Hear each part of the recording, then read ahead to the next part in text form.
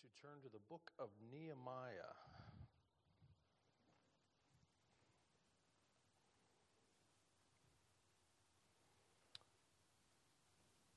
Nehemiah 8. If I asked you, what's the book of Nehemiah about? That's not a real hard question. Book of Nehemiah, what's Nehemiah about? Nehemiah was not a contemporary of Paul. Flannel graph aside. What's Nehemiah about? Rebuilding. The first half is about rebuilding the wall. And then I've heard pastors, commentators say, Nehemiah is really about rebuilding a people.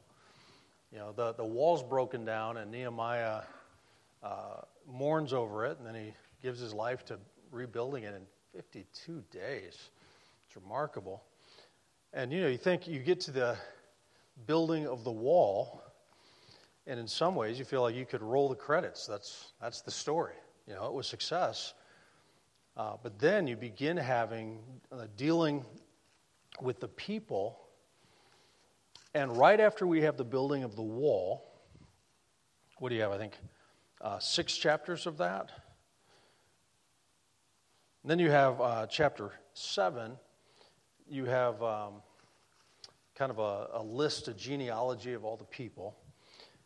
But you get to chapter 8, and you start having the rebuilding or the continuation of the rebuilding of the people, and it's all about worship. And we're going to kind of read another high watermark of Scripture when it comes to corporate worship, Old Testament. And there's no angels in this one. All right, we're not seeing the Lord high and lifted up. This is kind of a more human, nor a more mundane service, but a lot of good examples for us. Let me first give you a couple of my favorite definitions of worship. I told you that the word worship in English is worthship. We're talking about the worthiness of a person. Usually in Hebrew, you can go the rest of your life without knowing this, but in Hebrew, the word shakah means to bow down, to do homage. Old and New Testament both, the key concept of worship is bowing down. The physical expression of worship is often bowing down. Used to quote from the Psalms, "Come, let us worship and bow down. Let us kneel before the Lord, our Maker. He is our God. We're the people of His pasture." Well, the word shakah talks about this physical prostration in awe and reverence. Kind of funny. As a pastor, I speak in public all the time. If you speak in public all the time, you're going to say some really stupid things. And the word prostrate is one of those that it just terrifies me. And people I preach to know that, because right before saying it, I don't want to say prostate. I want to say prostrate. And I pause for a moment to think, and then even if I say it right, people chuckle. So I just say, just fall down on your face. That's a safer description. But that falling down, Pastor read it from Psalm 95:6. Let us worship and bow down, kneel. The New Testament word that's most often translated as worship is proskuneo. You don't need to know that. I only say that because there's some Greek. Your pastor used to teach Greek. I want to prove to him that I am aware of the word, and that's about as far as my language skills go. So no danger of me teaching a Greek class here. But again, the idea is falling down. So Revelation 4:10 says, the 24 elders fall down before him that sat on the throne and worship him. So it's kneeling, falling down. And then the other word that's used in the New Testament is latruo. It means to serve, and actually is used in Romans 12:1. It's your reasonable service. So worship isn't only singing, and worship isn't only some words of affirmation to God, but actually your service to Him. There's a sense in which you come to church and you work in the nursery and you're worshiping. You're serving God. It's meaningful.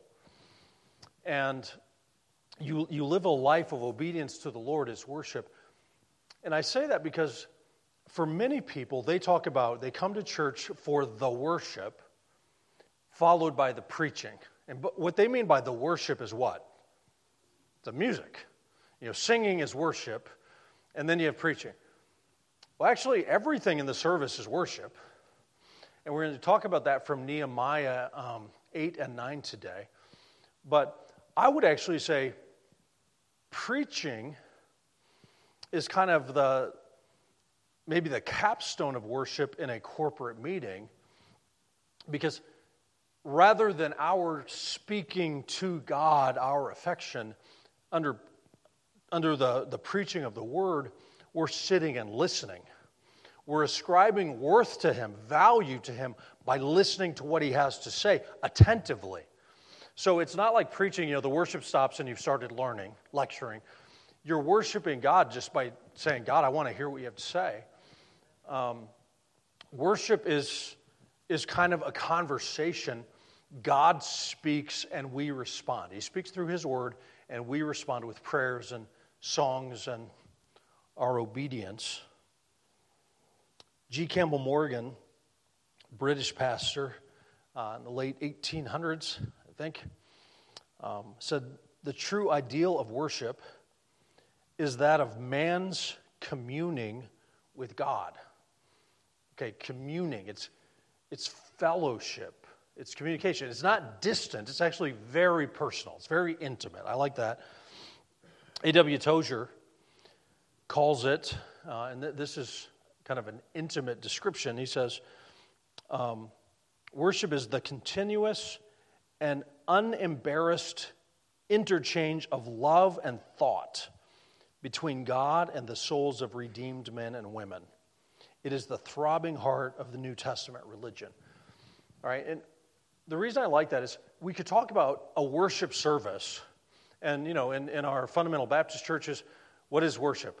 You stand up, you give announcements, you read scripture, turn in your hymnal, you do this, and then then we have the preaching, and then you have the invitation, and it's check, check, check, check, check, and it could be done by rote. But no, worship is actually much more intimate. It's time together. If I'm with my wife, and I kind of have a service, and Lori calendar says today is our anniversary, and so as required, I have bought you flowers and a card. I want to tell you I love you. Check, check, check. We're good. All right, she would not be impressed. Worship isn't just a duty or a list of things. There's a delight in it. There's an affection to it. I love that. Warren Wiersbe calls it an adoring response. There's adoration, and again, response to what God has said. So Warren Wiersbe, in his book, Real Worship, says, worship is the response of all that man is to all that God is and does. When he says all of man, Jesus said we're to love the Lord our God with what? Heart, soul, mind, strength. He's actually quoting from Deuteronomy 6, but all of us is responding to him in worship and delight. Lig Duncan talks about corporate worship or a church gathering. I like to say a church gathering. You understand, you are the church. My brother-in-law pastors in Grand Rapids, Michigan, and it's the only sign I've seen that's like it. Their church sign, instead of saying, it used to say Eastmont Baptist Church, and it would say, the place where Eastmont Baptist Church meets. The small letters, the place where Eastmont Baptist Church meets. This isn't the church. The walls aren't the church. The brick isn't the church. You're the church. And there's a gathering of God's people. Lig Duncan says, it is a family meeting with God. It is the covenant community engaging with God, gathering with his people to seek the face of God, to glorify and enjoy him, to hear his word, to revel in the glory of union and communion with him, to respond to his word, to render praise back to him, to give unto him the glory due his name. A lot of these quotes are coming from a book called Give Praise to God. It's thick. The one you got is manageable by Matt Merker. Give Praise to God is just full of good teaching on worship. John Piper says, genuine affections for God are the essence of worship. He talks about worship as us together going hard after God. Okay, the reason I'm giving you all these descriptions, going hard, communing, affection, adoration, worship isn't just, stained glass, pipe organ, hymns, and a blessing. Worship is a matter of the heart. Alan Cairns used to pastor a Free Presbyterian Church in Greenville, has a dictionary on theological terms. He describes worship as pure adoration of God, in which the worshiper is taken up with the glory of what the Lord is. He's taken up with it. I said in the first session, wonder, awe, amazement, just, we get so used to things. What do they say? Familiarity breeds contempt. We get so used to things that we're just kind of like, oh yeah. God became man, born in a manger, lived a perfect life, died, rose again. Oh. That's remarkable. I said at the end, it would sound to an Orthodox Jew blasphemous to point at a 33-year-old man who is sweaty and his feet are dirty and say, that's Jehovah. And you can understand why they would stone Paul for saying something like that, or Paul would stone Stephen for saying something like that. It's audacious. It's amazing. Never stop being amazed by what the Bible teaches us. So all of those things are included, including a life of obedience. You're worshiping Monday through Saturday as well. But then the elements of worship, the components, the parts of life that are worship, I want to just unpack quickly. The focus of the first session was God. The focus of this session is going to be the Bible. Then the focus of the last session this morning is going to be us. And that's not a bad order to put them in. All right, let's read Nehemiah chapter 8 together. They've built the wall, overcome opposition. Now they're building the people, and they're doing that through the reading of the Word. Nehemiah 8.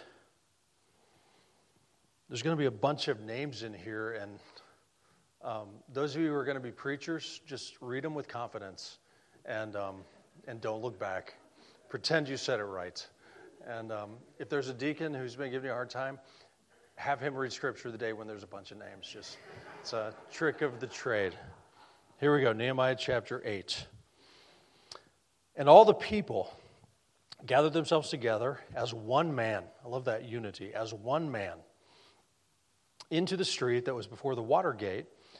They spake unto Ezra the scribe to bring the book of the law of Moses, which the Lord had commanded to Israel.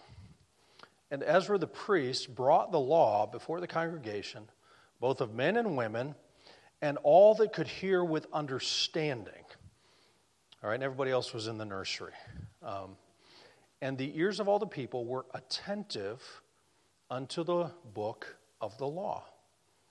And Ezra the scribe stood upon a pulpit of wood, which they made for the purpose, and beside him stood Mattithiah and Shema and Anaiah and Urijah and Hilkiah and Maaseiah on his right hand, on his left hand. Let me take a breath. On his left hand, Pedaiah and Mishael and Malchiah and Husham and Hashbaddanah and Zechariah and Meshullam. And Ezra opened the book in the sight of all the people, for he was above all the people. And when he opened it, all the people stood up. And Ezra blessed the Lord, the great God. And all the people answered, Amen, Amen, with lifting up their hands. And they bowed their heads, and worshiped the Lord with their faces to the ground. Also, Jeshua and Bani and Sherebiah, Jamin, Akkub, Shabbathai, Hodijah, Maaseiah, Kelita, Azariah, Jozabad, Hanan, Peliah, and the Levites. Whew, that was a lot. What did they do? This is so important. They caused the people to understand the law. The people stood in their place. So they read in the book, in the law of God distinctly, and gave the sense, they gave the meaning, and caused them to understand the reading. That is such a great description of what preaching is supposed to be. You know, whether or not it's alliterated, whether or not you use poems, illustrations, funny stories, what does it mean? And they're explaining it in clarity. I was with a group of pastors yesterday, and I told them, when you ask somebody from your church to preach, Wednesday night, Sunday night, something like that, it probably is a pretty good reflection of your preaching.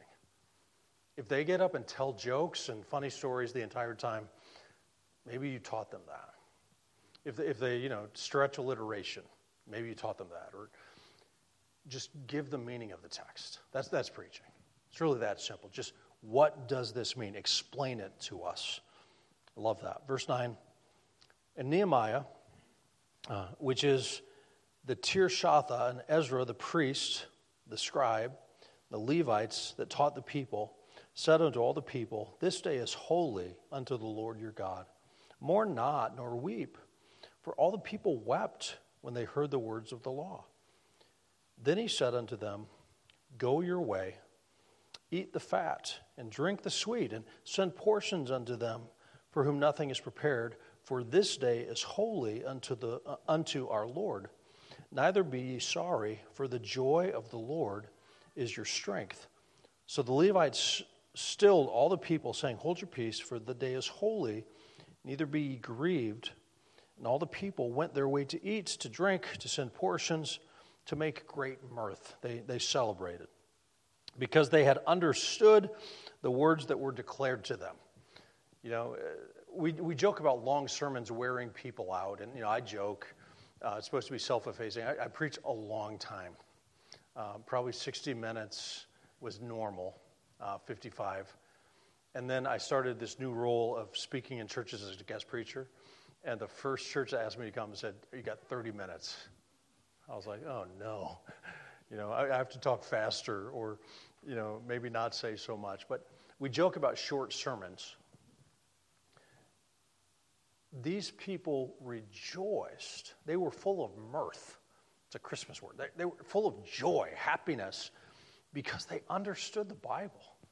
You're blessed to have a pastor that studies the Word and is passionate about communicating the Word to you. And, if I riff on that for just a second, you might think that kind of expository preaching is normal. It's not normal. Now I'm visiting churches, and sometimes it's disheartening to hear what preaching is not. I've had people, please don't take this as boasting, you don't know me well. Had a man come to our church in Ohio. He'd been saved for 20-some years. I preached a normal sermon, and he came up to me afterwards. He said, Pastor, that was the best sermon I've heard in my life. And you think like, man, you're bragging. And I actually told the guy, I am so sorry to hear that.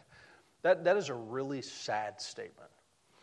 Somebody opened the Bible, explained it, and applied it. And I think that's happening everywhere. What else would you do? And he said, I've never heard something like that, which was terrible. He eventually became a leader in our church, was an elder in our church, also teaching and helping shepherd. And I remember a time when he preached a message, and I came up to him afterwards, and I said, Chris, I just want you to know that message you preached was better than the message you heard the first time you came to church. But preaching the word should be normal. What else would you do if you're not just going to explain the text? But it's so uncommon. And thank God that you're in a church, and I'm sure there are many churches around that do that kind of thing. The people rejoiced that they understood the words that were declared unto them. All right, understanding the Bible is our goal. Understanding the Bible is our goal. Verse 13, on the second day,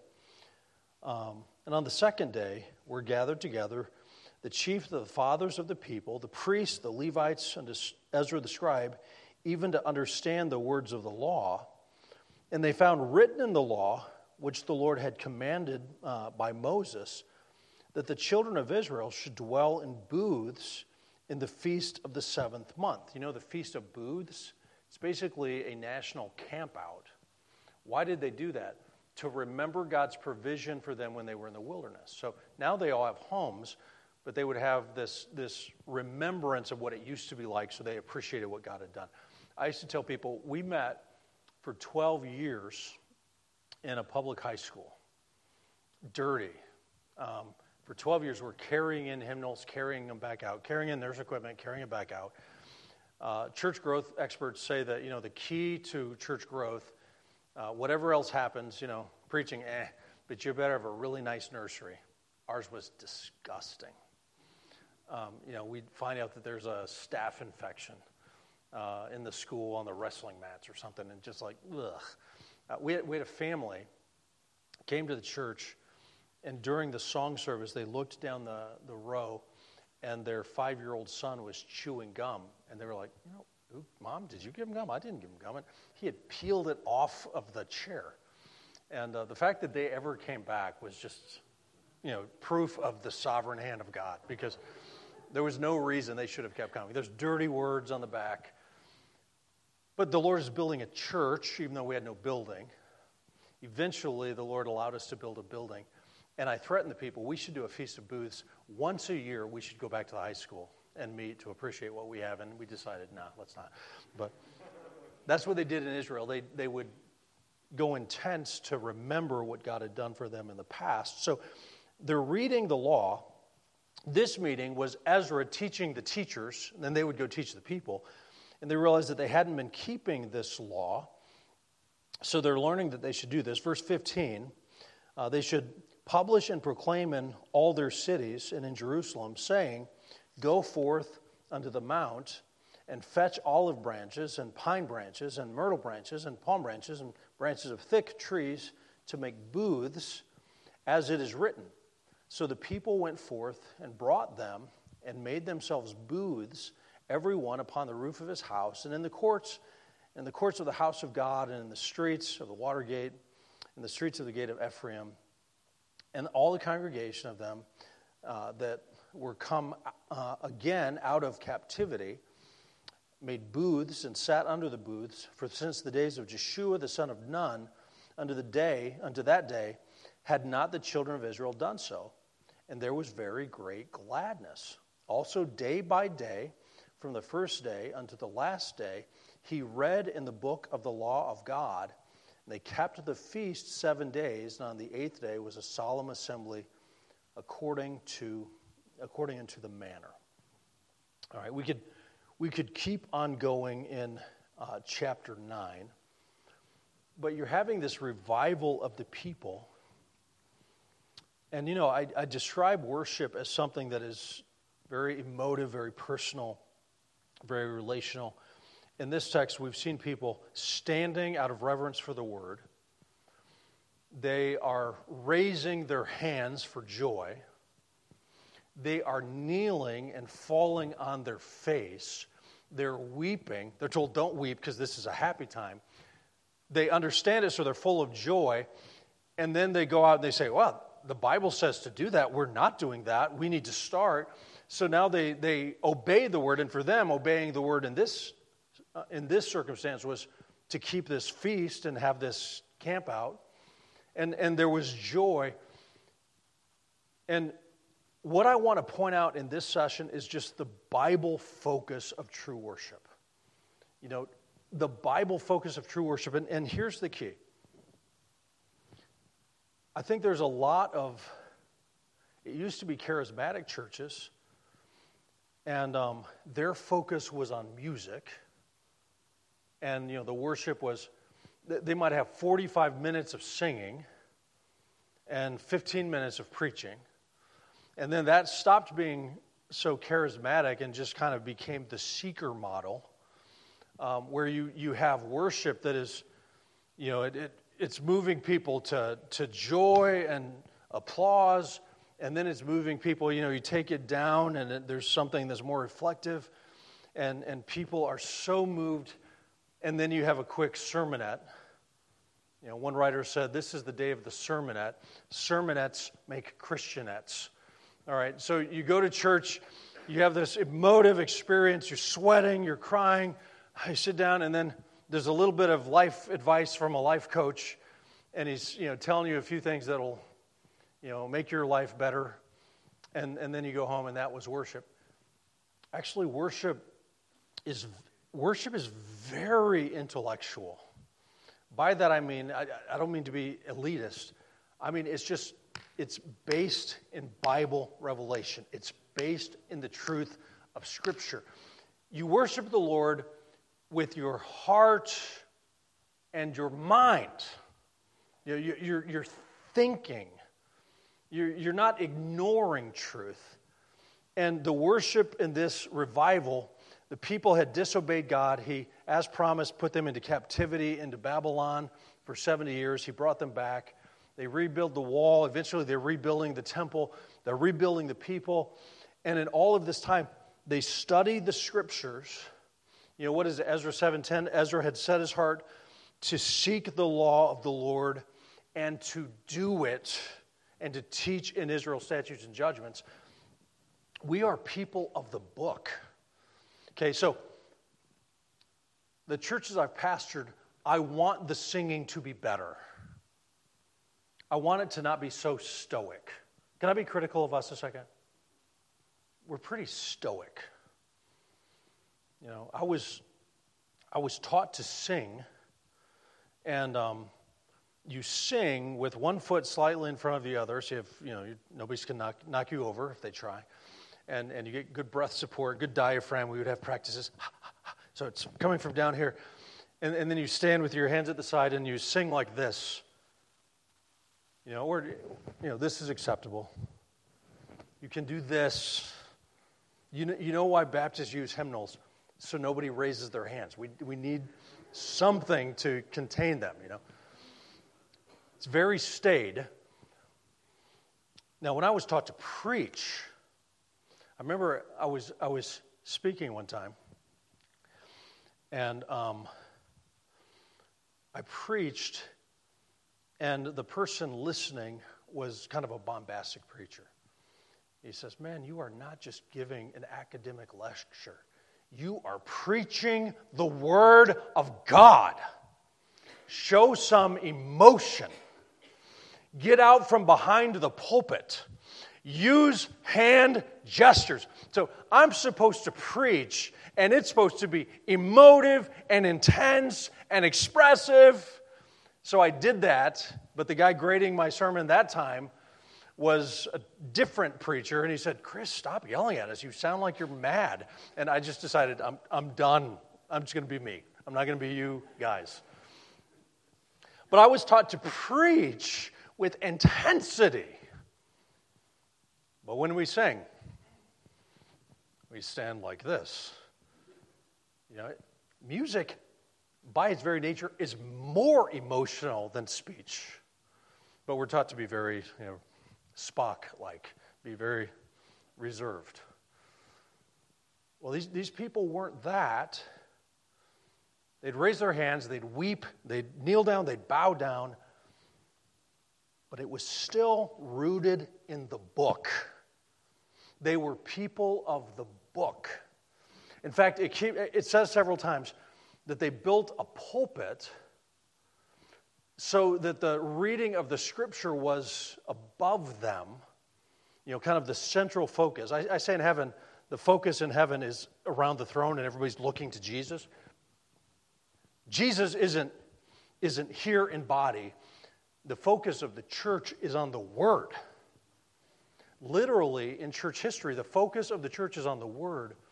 One of the symbolic shifts of the Reformation was the moving of the pulpit. In a Roman Catholic church, you might have a lectern on the side, but what was in the middle? The middle was the altar, because what happened there? Well, the body and blood of Christ. The bread was turned into his body, the wine was turned into his blood. You have that transubstantiation. And every Mass, there is a new sacrifice of Jesus, which, by the way, is blasphemy. Jesus finished his cross work. It is finished. And when he finished it, he sat down. He was offered for our sins once for all, the just for the unjust, so that he might bring us to God. So the Catholic Church put that as the centerpiece, the hocus pocus, body and blood, and they put the speaking, the sermon, what do they call that? I'm sorry? Homily. That's to the side. And the reformers actually shifted, and the pulpit became the focus of the church. It was moved to the middle. This is a gathering of the people of God to hear the word of God. And we see that example way back, this would be 2,500 years ago. Roughly 500 years before Christ. They're gathering under the word. So when we talk about the elements of corporate worship, I want to put it this way, and I'll try to be quick about it. But I'm speaking primarily of corporate worship when we gather as the church on a typical Sunday morning to worship the Lord. What are we doing? We gather to read the Word. We gather to read the Word. Nehemiah 8, 1 through 5. They bring out the book, they elevate it, and they read it. Paul tells Timothy to give attention to the reading of the Word. 1 Timothy 4:13, till I come, give attendance to reading, to exhortation, to doctrine. Just reading the Word is a key component of worship. We started today. Before we sang a song, before I preached or taught or, rabbit trail or whatever this is, before any of that, Pastor started us by reading from Psalm 95 and 96. The rhythm of worship is that God speaks and we respond. So when we gather, the reading of Scripture isn't just perfunctory, it's not check it off, it's not out of habit. Whatever your service order, everybody but Baptist calls it liturgy, but whatever your service order, the reading of Scripture is a sacred thing. We're commanded to read the Word. Now, we're blessed that you actually have copies of the Scriptures yourself, an embarrassing number of copies of Scripture. Some of them are leather covered, some of them have cloth. You have them on your phone, on your computer, multiple versions. We are so blessed. These people didn't have personal copies of Scripture. So they're sitting under the teaching, and they're listening. They're standing, and it's all day long. They're listening, and they're fixated on the Word. When we gather for worship, we're reading the Word, and when we read the Word, that's worship. We're listening to what God has to say. And the reading of the Word, I'm not saying that there's never an explanation, but the preaching of the Word is different. The preaching of the Word is what we saw later in the text when they're going to the people and explaining what it means and how it applies to their lives. And that's valuable. Paul's going to tell Timothy, preach the Word. Okay, but when you're preaching the Word, I kind of joked like when you're reading Scripture, your sermon is accurate. When you're preaching, you might be messing something up. I hope not. Try not to. I will pray before I preach and say, Lord, help me to speak today with clarity and with accuracy. I want to rightly divide the word of truth. I want to handle it right. But in the reading of Scripture, there really isn't a human component. You're just reading it. Now, occasionally you might explain, what this means is, but you're just reading. When we gather, we read the Bible and it's worship. We preach the Bible, and that's worship. You know, when Paul tells Timothy in 2 Timothy 4:2 to preach the word, be instant, in season, out of season, reprove, rebuke, exhort with all longsuffering and doctrine, preach the word. Do you know what came just before that? What comes before 2 Timothy 4? You can do this, even if you're not a student at Pensacola Christian College. 2 Timothy 3 comes before 2 Timothy 4. Where are you going to get insight like that? 2 Timothy 3, Paul says, Timothy, continue in what you've learned and been assured of, knowing of whom you've learned them. The Scriptures are able to make you wise unto salvation through faith that is in Christ Jesus. All Scripture is given by inspiration of God and is profitable for doctrine, for reproof, for correction, for instruction in righteousness, that the man of God may be perfect, thoroughly furnished unto every good work. We have a chapter break, somewhat unfortunate, because the thought continues. And so I charge you before God, who will judge the living and the dead, preach the word. Preach the word. Why do you preach the word? Because only the word can make people wise to salvation. Only the word is inspired and inerrant. Only the word is profitable for doctrine, reproof, correction, instruction, and righteousness. Only the word can build people up so they are equipped unto every good work. It's the word. So when we gather, I love Christian music. I write hymns. I'm very invested in Christian music. But we gather around the word. Not the hymnal. We gather around the word. And our worship is the reading of the word, the preaching of the word. And whether it's preaching or teaching, is all good teaching preaches, all good preaching teaches, but you're explaining and applying the word. Hughes Oliphant Old, Bible scholar, says preaching is not an auxiliary activity to worship, nor is it some kind of preparation for worship with which one hopes will follow. The preaching and the hearing of the Word of God is, in the last analysis, worship. Worship in the most profound sense.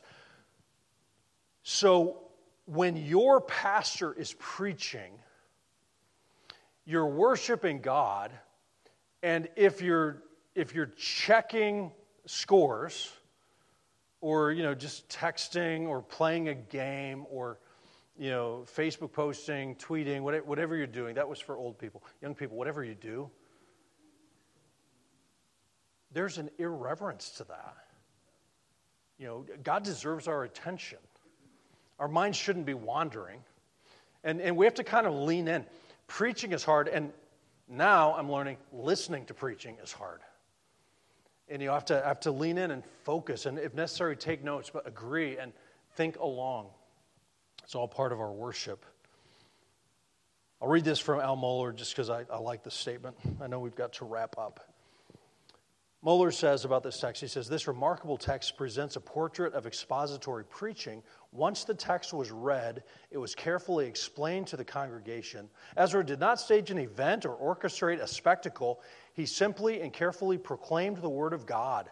The expositor is not an explorer who returns to tell tales of the journey, but a guide who leads the people into the text and teaches the arts of Bible study and interpretation, even as he demonstrates the same.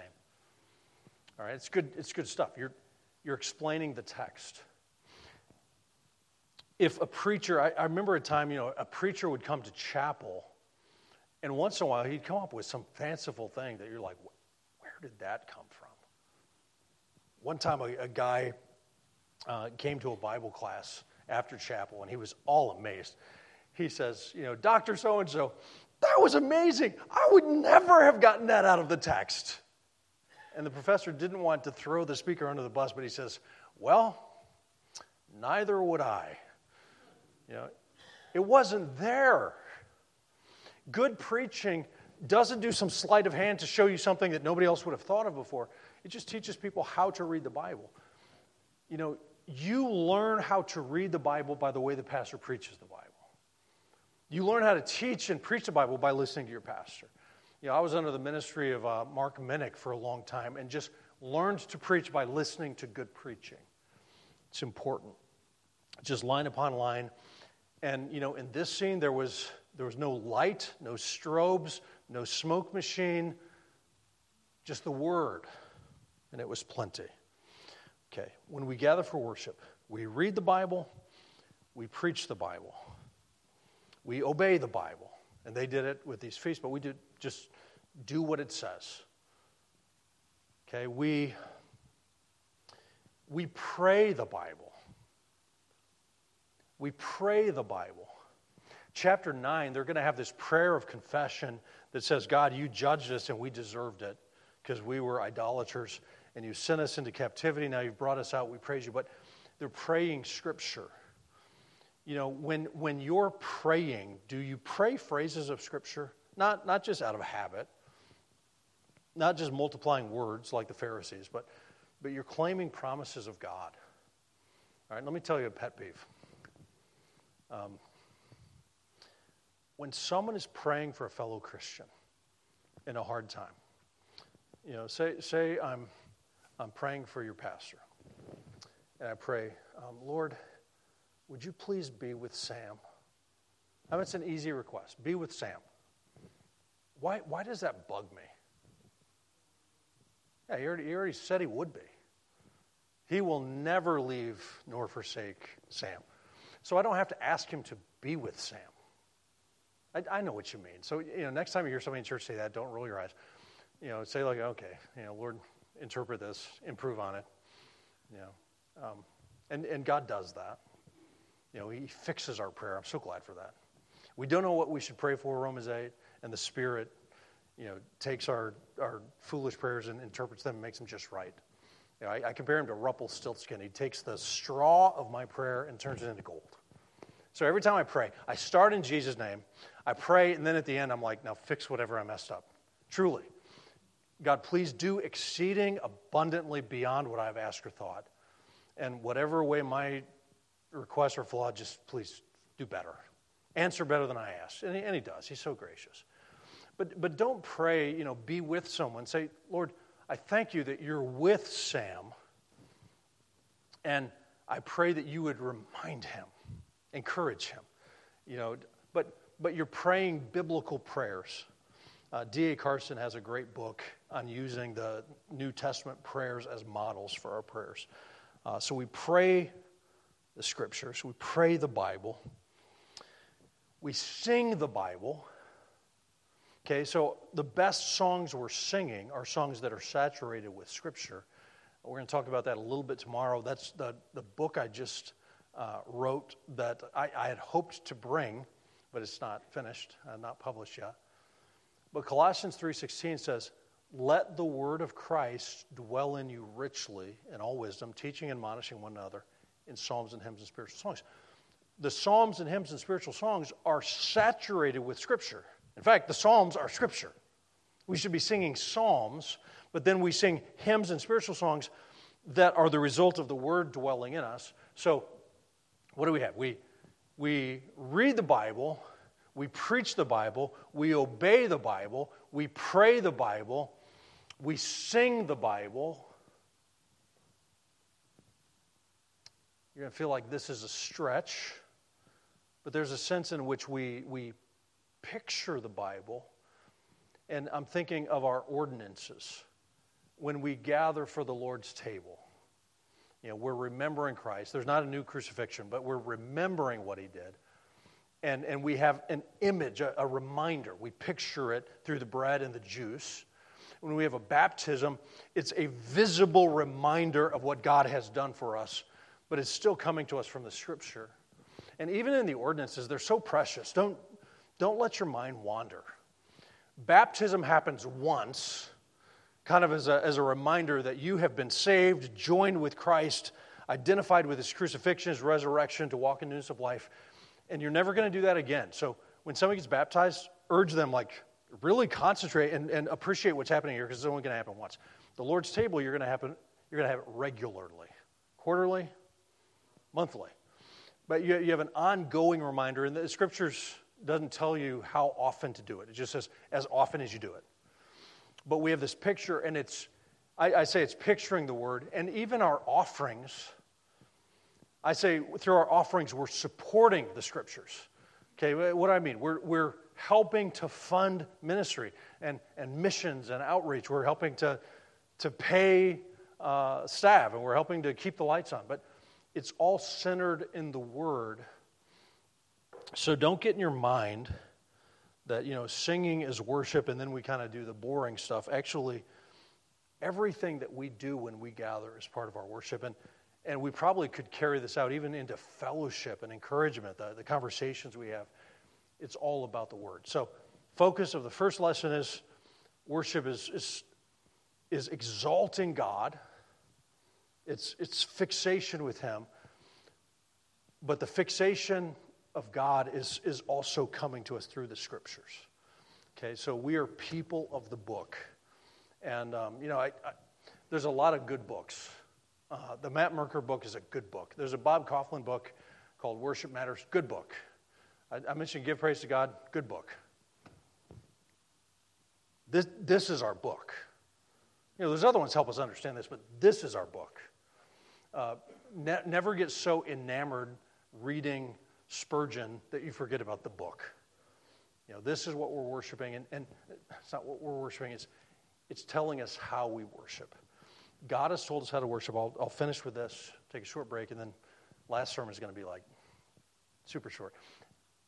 Spurgeon does that all the time, so I don't feel so bad. Spurgeon's preaching, his first point takes 8 pages, his second point takes 3, and his last point's a paragraph. So I feel better about that. Okay, go study this at home. Bye-bye. Imagine I'm trying to honor my daughter, Rebecca.